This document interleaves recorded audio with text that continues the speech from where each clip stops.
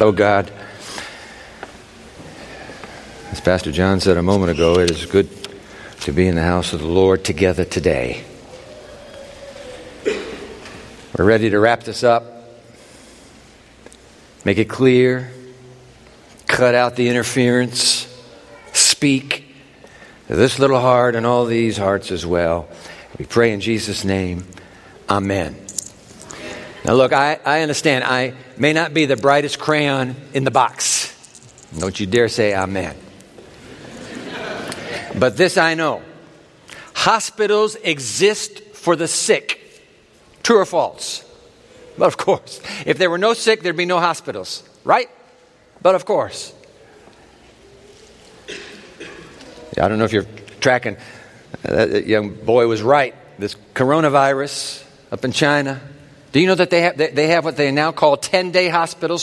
1,000 bed hospitals being built every 10 days. It's unbelievable. Why do they do that? Because the number of sick is increasing. Hospitals exist for the sick. That's why they were invented. And guess what? Churches exist for the sick. That's why they were invented. I'm not talking about the physically sick. I'm talking about the spiritually sick. Those are the kind of people, oh, by the way, they're called sinners. Those are the kind of people that churches throw their doors open to. Y'all come in and join all the rest of the sinners already here. Jesus told a story once upon a time. You may have heard it. It's about two worshipers. The first worshiper walked into the church, came right up here to the front row because he considered himself a saint. And that's no reflection on those of you that chose the front row. The second worshiper came in. No, seriously, Jesus said he chose the last row in the balcony because he considered himself a sinner. And again, that's no reflection on the last row. But the one who came to the front prayed to himself, though he addressed God. Oh God, I thank you that I'm not like all those moral sinners out there. You know what I mean? The cheats, tax collectors, the evildoers, the adulterers. I'm none of that. Do you know what I do? I fast twice a week. Wow. I give 1/10 of all I get. Wow. Meantime, in the same worship service, on the back row, is a worshiper who can't even lift his eyes up. He's so distraught. His eyes are down on his toes, but he too prays. It's a very simple prayer. Oh God, he prays, be merciful to me, a sinner. And Jesus said, displaying that deep oriental emotion of grief, he is beating his chest as he says that prayer. Jesus then tells us both worshipers at the end of the service, that Sabbath went home, but only one went home saved. It was a man, the worshiper on the back row. Reminds me of a prayer, a very unusual prayer that Martin Luther once prayed. And I'm so glad he prayed it because we're going to pray it today too. Found in, of all places, that apocalyptic classic called The Great Controversy. Let me put it on the screen for you. The prayer of Martin Luther. You see it there on the screen? May God of his mercy preserve me from a church in which there are none but saints. I desire to dwell with the humble, the feeble, the sick, there you go, who know and feel their sins and who groan and cry continually to God from the bottom of their hearts to obtain his consolation and support.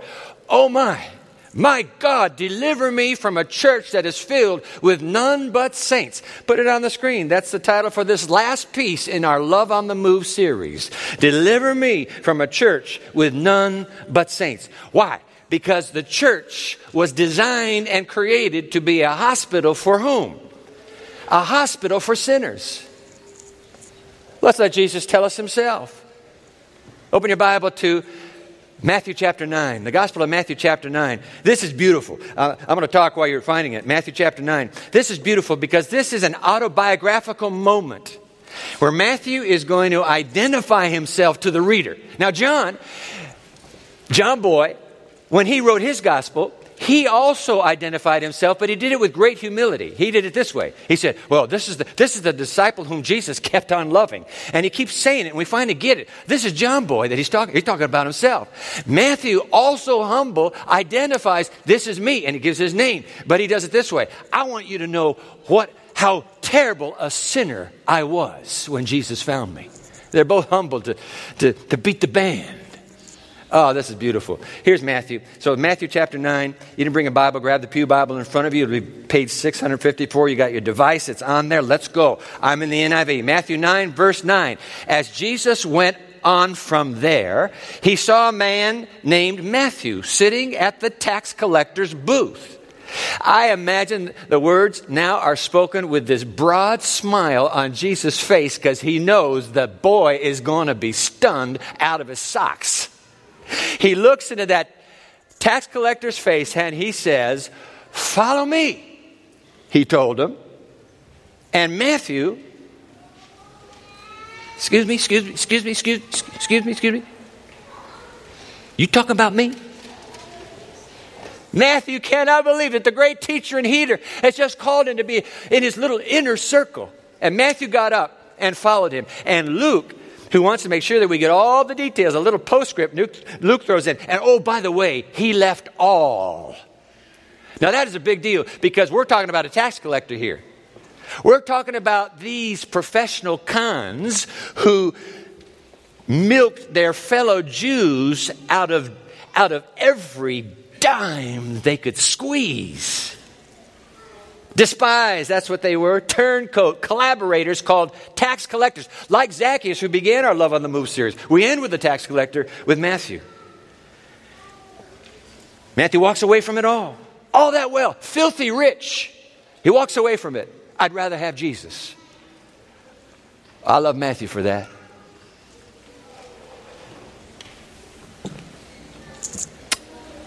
Now, obviously, he didn't give his mansion up because he's throwing a party for Jesus. The very next verse, he's throwing a party for Jesus in his opulent home.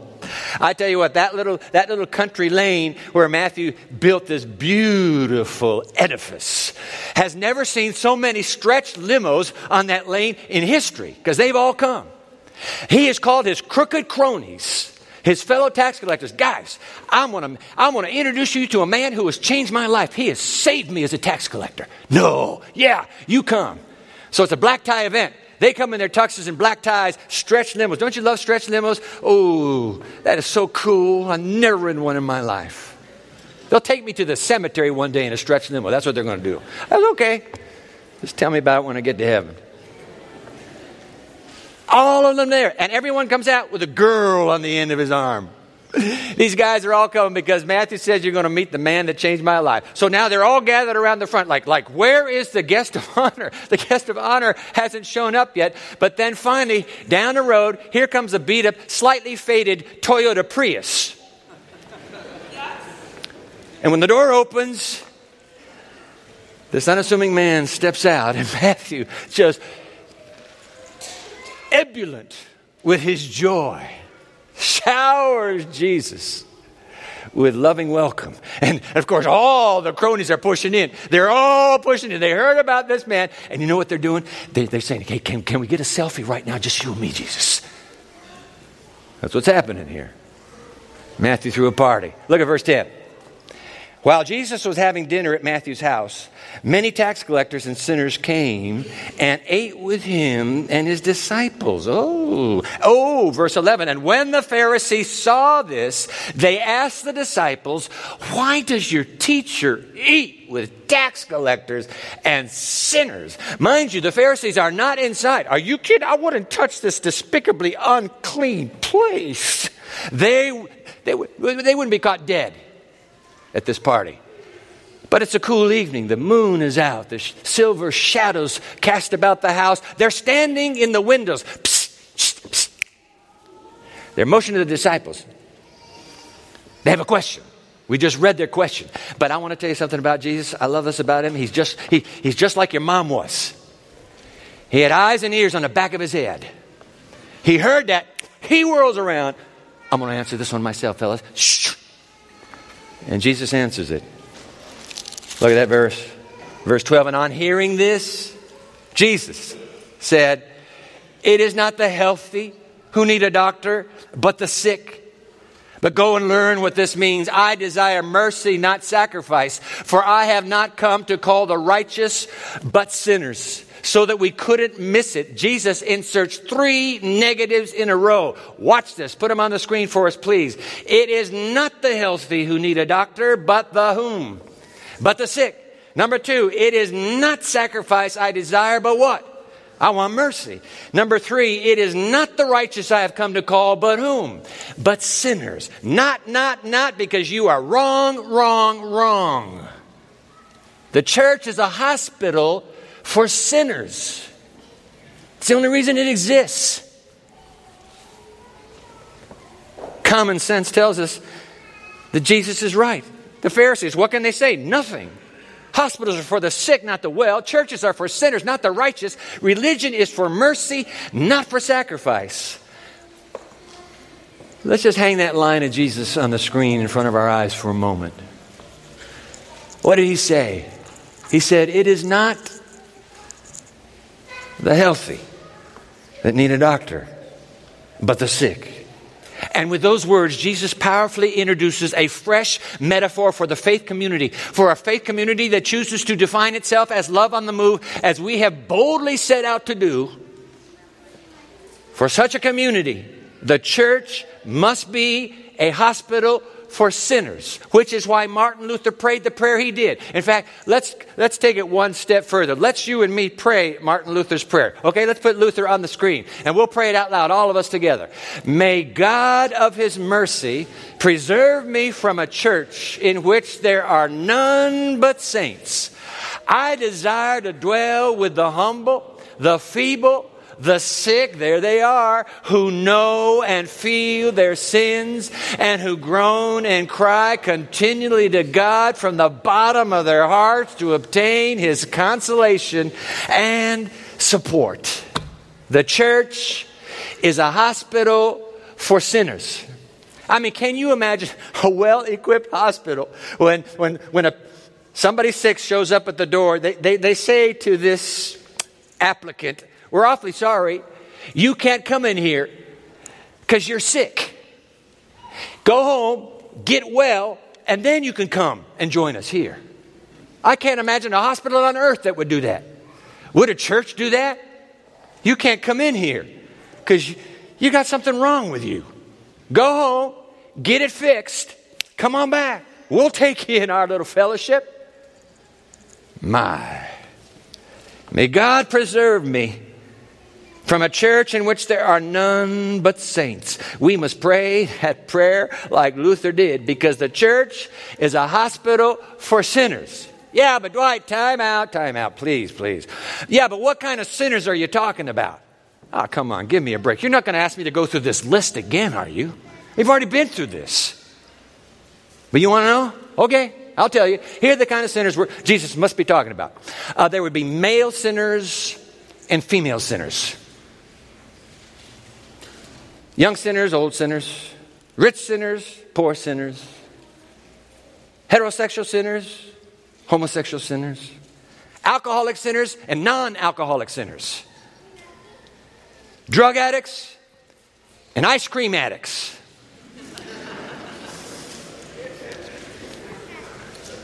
Uh-oh.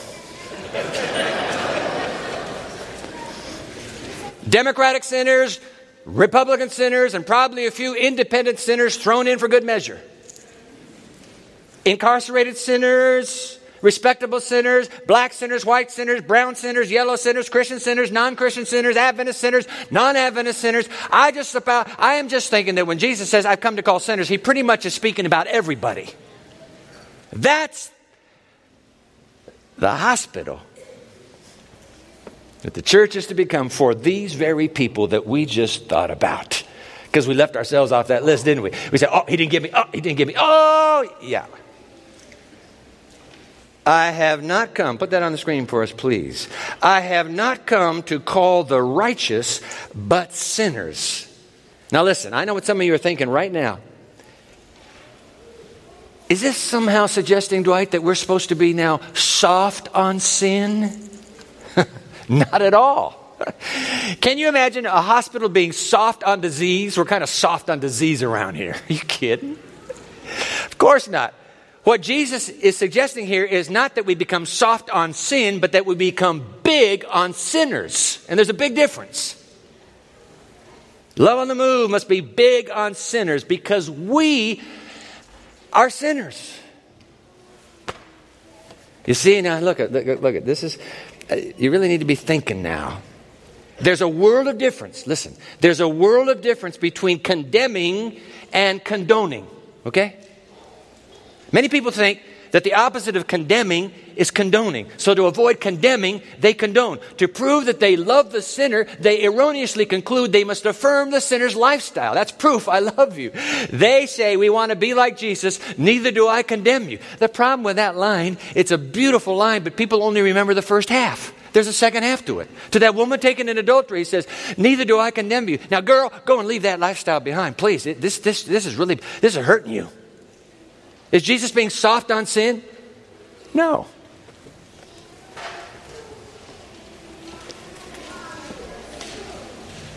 The opposite of condemning is not condoning, it is loving. Just hold that up there for a moment, please. The opposite of condemning is not condoning, it is loving. You've had 5 husbands, girl. And I want to tell you something. The man you're living with now, he's not even your husband. Is Jesus being soft on sin? No. He's being very, very honest. But he's trying to love this woman to her Savior.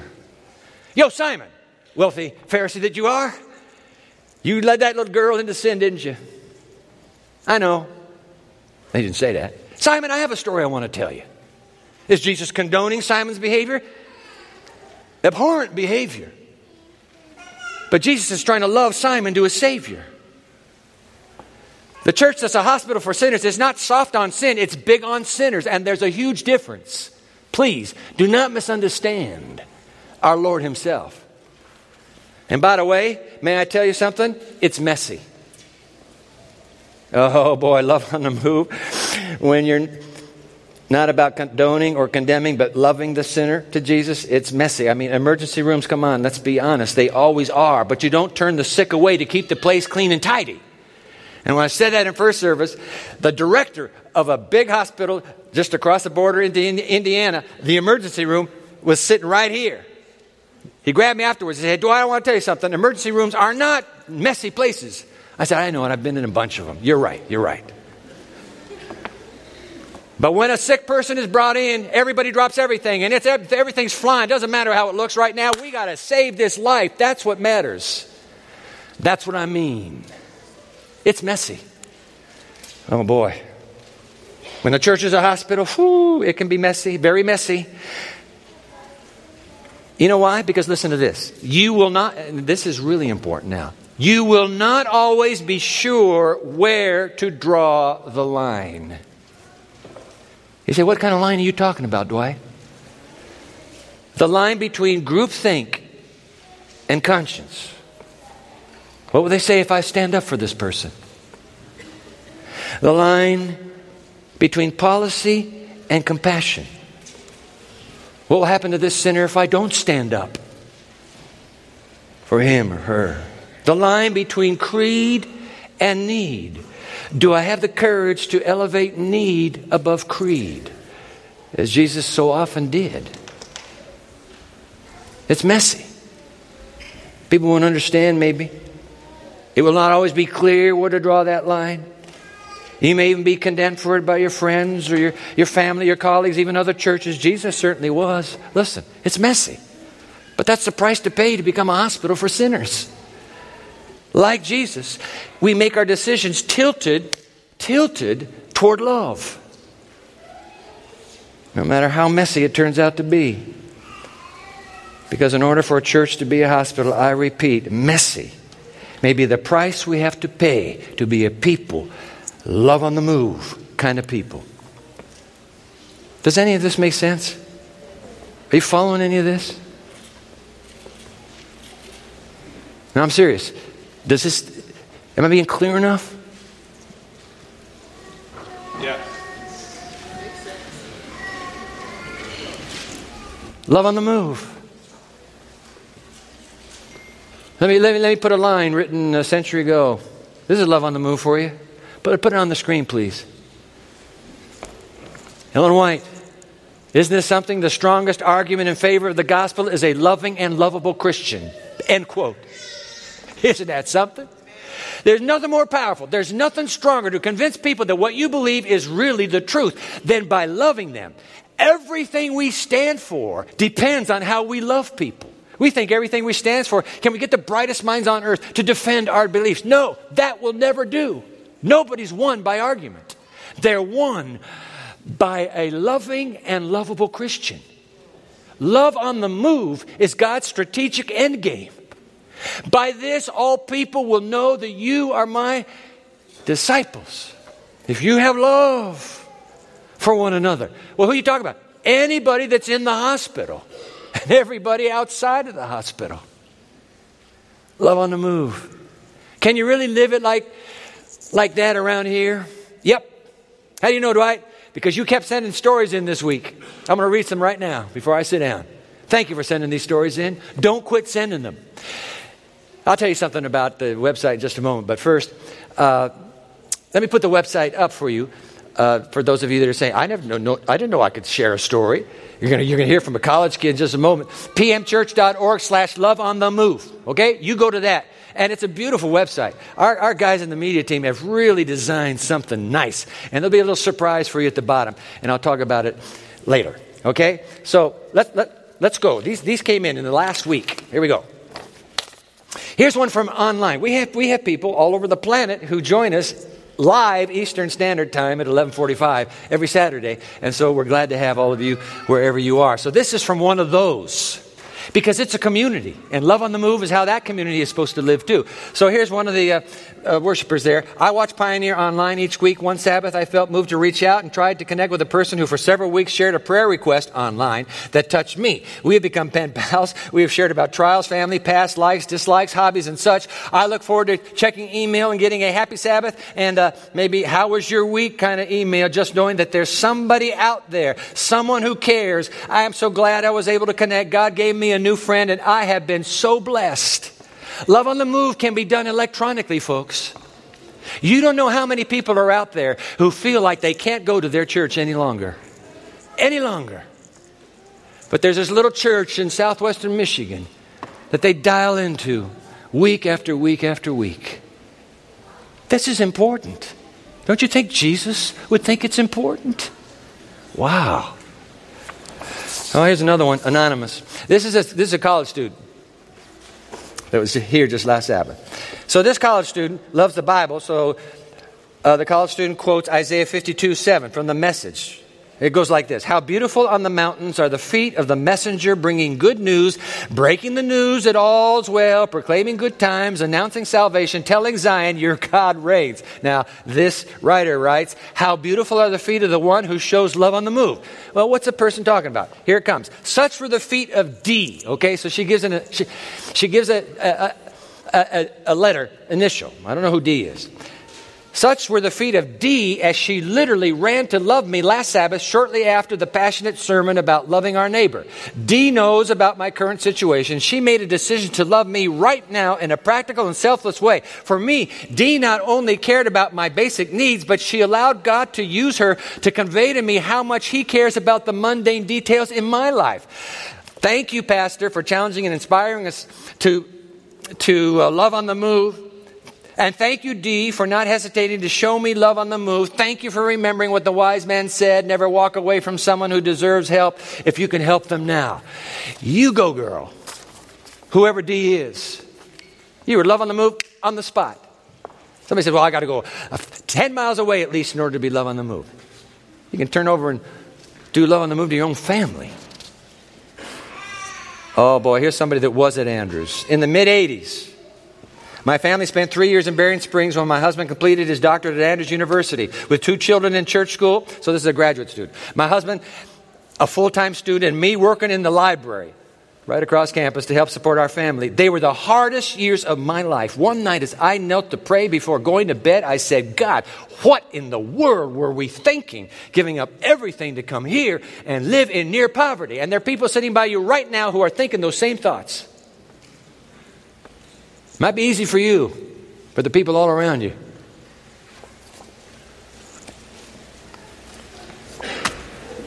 We gave up everything to come here and live in poverty. And then I made a very brave, for me, request. Okay, Lord, if you really want us here, please show me in a way that's so obvious I can't possibly miss it.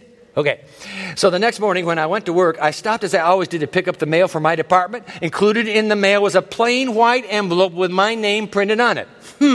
Inside the envelope was a brief note printed on plain paper that said, thought you might be able to use this. That's all. No signature, no name, but folded up in the note were 4 $20 bills. Wow, there it was, the answer to my prayer, and it was so obvious I couldn't possibly have missed it. Now look, that $80 didn't pay the husband's tuition or the children's tuition. Maybe it didn't even pay for our groceries for a week, but I do know that God impressed upon someone's heart that I desperately needed a spiritual hug, and that person followed through. I never found out who the anonymous donor was. Could be sitting right here, right now. But it was truly a love on the move moment those years ago that I have never forgotten. I want to say a word about anonymous givers. They're like God. They don't need credit. God does so much stuff for us anonymously and He never gets credit. He didn't even tell us He did it. God bless. Love on the move. Last one. Oh, this is something. Her name kept nagging me, Jennifer. Okay? Jennifer is a pseudonym, so I'm reading. It's not her name. She was a girl who had attended boarding school with my daughter. They were not close friends, and I'm not sure I ever met her. Yet I had a sense that I should send Jennifer a check. But where? She had graduated. I didn't know how I could locate her. Nevertheless, her name came to mind nearly every day. While chatting with my daughter one evening, I requested that she get Jennifer's address for me. I became a nagging mother, regularly asking my busy college student to make inquiries to locate the girl she barely knew. Weeks passed, and still I didn't know where to send a check. At last, my daughter pulled through with just enough information. She had learned which Adventist university Jennifer attended, but no address. So, praying, I phoned the girls' dorm at that university, requested Jennifer's mailing address. Bingo. I whipped out my checkbook and began to write a check for the amount I originally had in mind, but no, I had a clear impression that I should send a different amount, an amount that was very specific, not just a round number. Since I didn't know Jennifer, I included a little note explaining that I'd felt impressed to send the check. If she needed it, wonderful. If not, perhaps a shopping trip was in her future. I dropped it in the mail with a great sense of relief. About a week later, listen to this, I received the most amazing letter from that sweet girl. She had drawn tears of joy on it. Jennifer had been facing a financial crisis that was going to require her to drop out of college. Just before she went to the administration building to withdraw, she felt impressed to pick up her mail at the dorm, and there it was, my note with exactly the amount of money required at that very moment she needed it. Wow. God had been working on this for 2 months. And then she scribbles down Isaiah 65, before they call, I will answer. Hey guys, is this like something hard? No, it's love on the move. You got stories. You got stories. You're not bragging when you share them. We're going to keep putting one up every week on the website. So keep them coming in. What was that line that we read a moment ago? The strongest argument in favor of the gospel is a loving and lovable Christian. Love on the move. Just like Jesus. Hey, listen, I need to invite you. I need to make an appeal. Would you be willing with me at the end of this little mini-series to say, okay, Dwight, I got it. It's going to be risky. It's going to be messy. But you know what? It's the way God has loved me. And I'm willing to offer up my life to Jesus, to be His love on the move. Would you be willing to? This is a quiet thing. You don't have to stand. But you just do it in your heart. I want to be I want to be love on the move that way. You know what? If we make a little covenant here, just quiet and private, and only Jesus knows, but if we make that covenant, and I see the little nod in your head, if we make that covenant here, I promise you, you won't be able to keep sinners away. You think that's hyperbole, don't you? A little bit of homiletical hyperbole? Let me put this on the screen, then I'll sit down. On the screen 100 years ago, if we would humble ourselves before God and be kind and courteous and tender-hearted and pitiful, in other words, full of pity and love, there would be 100 conversions to the truth where there is now only one. You won't be able to keep the sinners away. Why? Because Love on the Move met them and led them to Jesus. You're his agent. You're his agent. And I'm proud of you. For Jesus. This year. Let's be Love on the Move. What do you say? Oh no, come on, give me another one. What do you really, how do you really feel?